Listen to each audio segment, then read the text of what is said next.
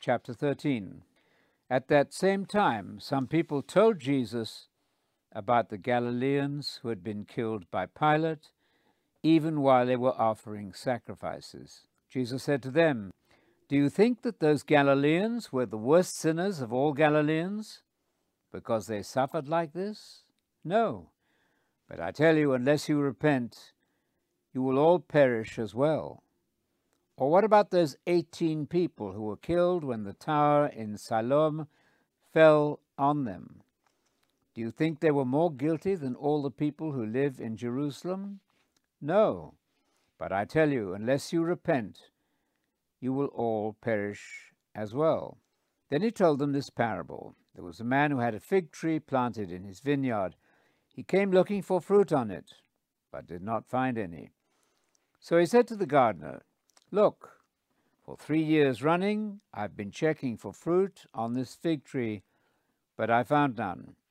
Chop it down. Why should it just take up space?" The gardener replied, "Leave it alone, sir, for just 1 more year, and I will dig the soil around it and put in some fertilizer. If it gives fruit next year, that's good.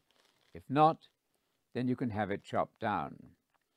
Jesus was teaching in one of the synagogues on the Sabbath, and a woman was there who for 18 years had suffered with a sickness caused by a spirit.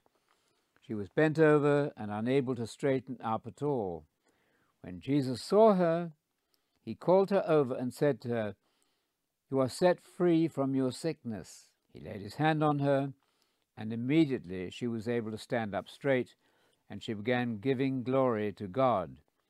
But the synagogue leader was angry that Jesus had healed on the Sabbath, and said to the crowd, "There are 6 days when work should be done, so come during those days and be healed, not on the Sabbath day."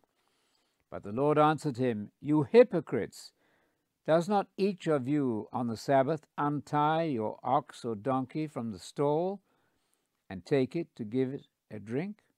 So should not this woman, this daughter of Abraham, who has been tied up by Satan for 18 years, have been untied from the chain that bound her on the Sabbath day?" When he said this, all his opponents were shamed, and the whole crowd was delighted by the wonderful things he was doing. So Jesus said, "What is the kingdom of God like? What should I compare it to? It's like a mustard seed which a man planted in his garden. It grew and became a tree, and the birds nested in its branches." Again he said, "What should I compare the kingdom of God to? It's like yeast, which a woman put in 3 measures of flour until the whole dough rose." Jesus traveled through towns and villages, teaching as he made his way to Jerusalem. Someone asked him, "Lord, are only a few going to be saved?" He said, "Struggle to enter through the narrow doorway, because I'm telling you that many will try to go in and will not be able. Once the head of the house gets up and shuts the door, you will be standing on the outside, knocking on the door, saying, 'Lord, open the door for us.' He will reply, 'I do not know where you are from.' Then you will say, 'We ate and drank with you, and you taught in our streets.' He will say, 'I'm telling you, I do not know where you come from. Get away from me, all you evil people.' There will be weeping and grinding of teeth in that place when you see Abraham, Isaac, Jacob, and all the prophets in the kingdom of God, but yourself being thrown out. People will come from east and west, north and south, and will sit down at the table in the kingdom of God. Indeed, the last will be first, and the first will be last." Right at that time, some Pharisees came up to Jesus and said, "Get away from here, because Herod is trying to kill you."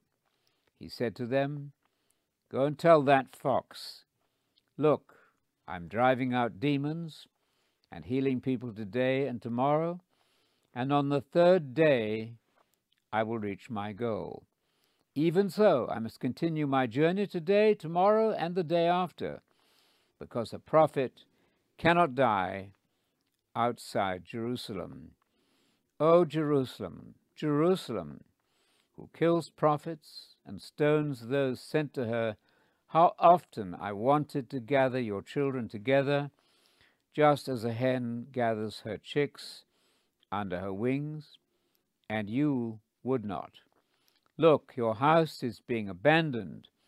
I tell you that you will not see me again until the day comes when you say, Blessed is he who comes in the name of the Lord.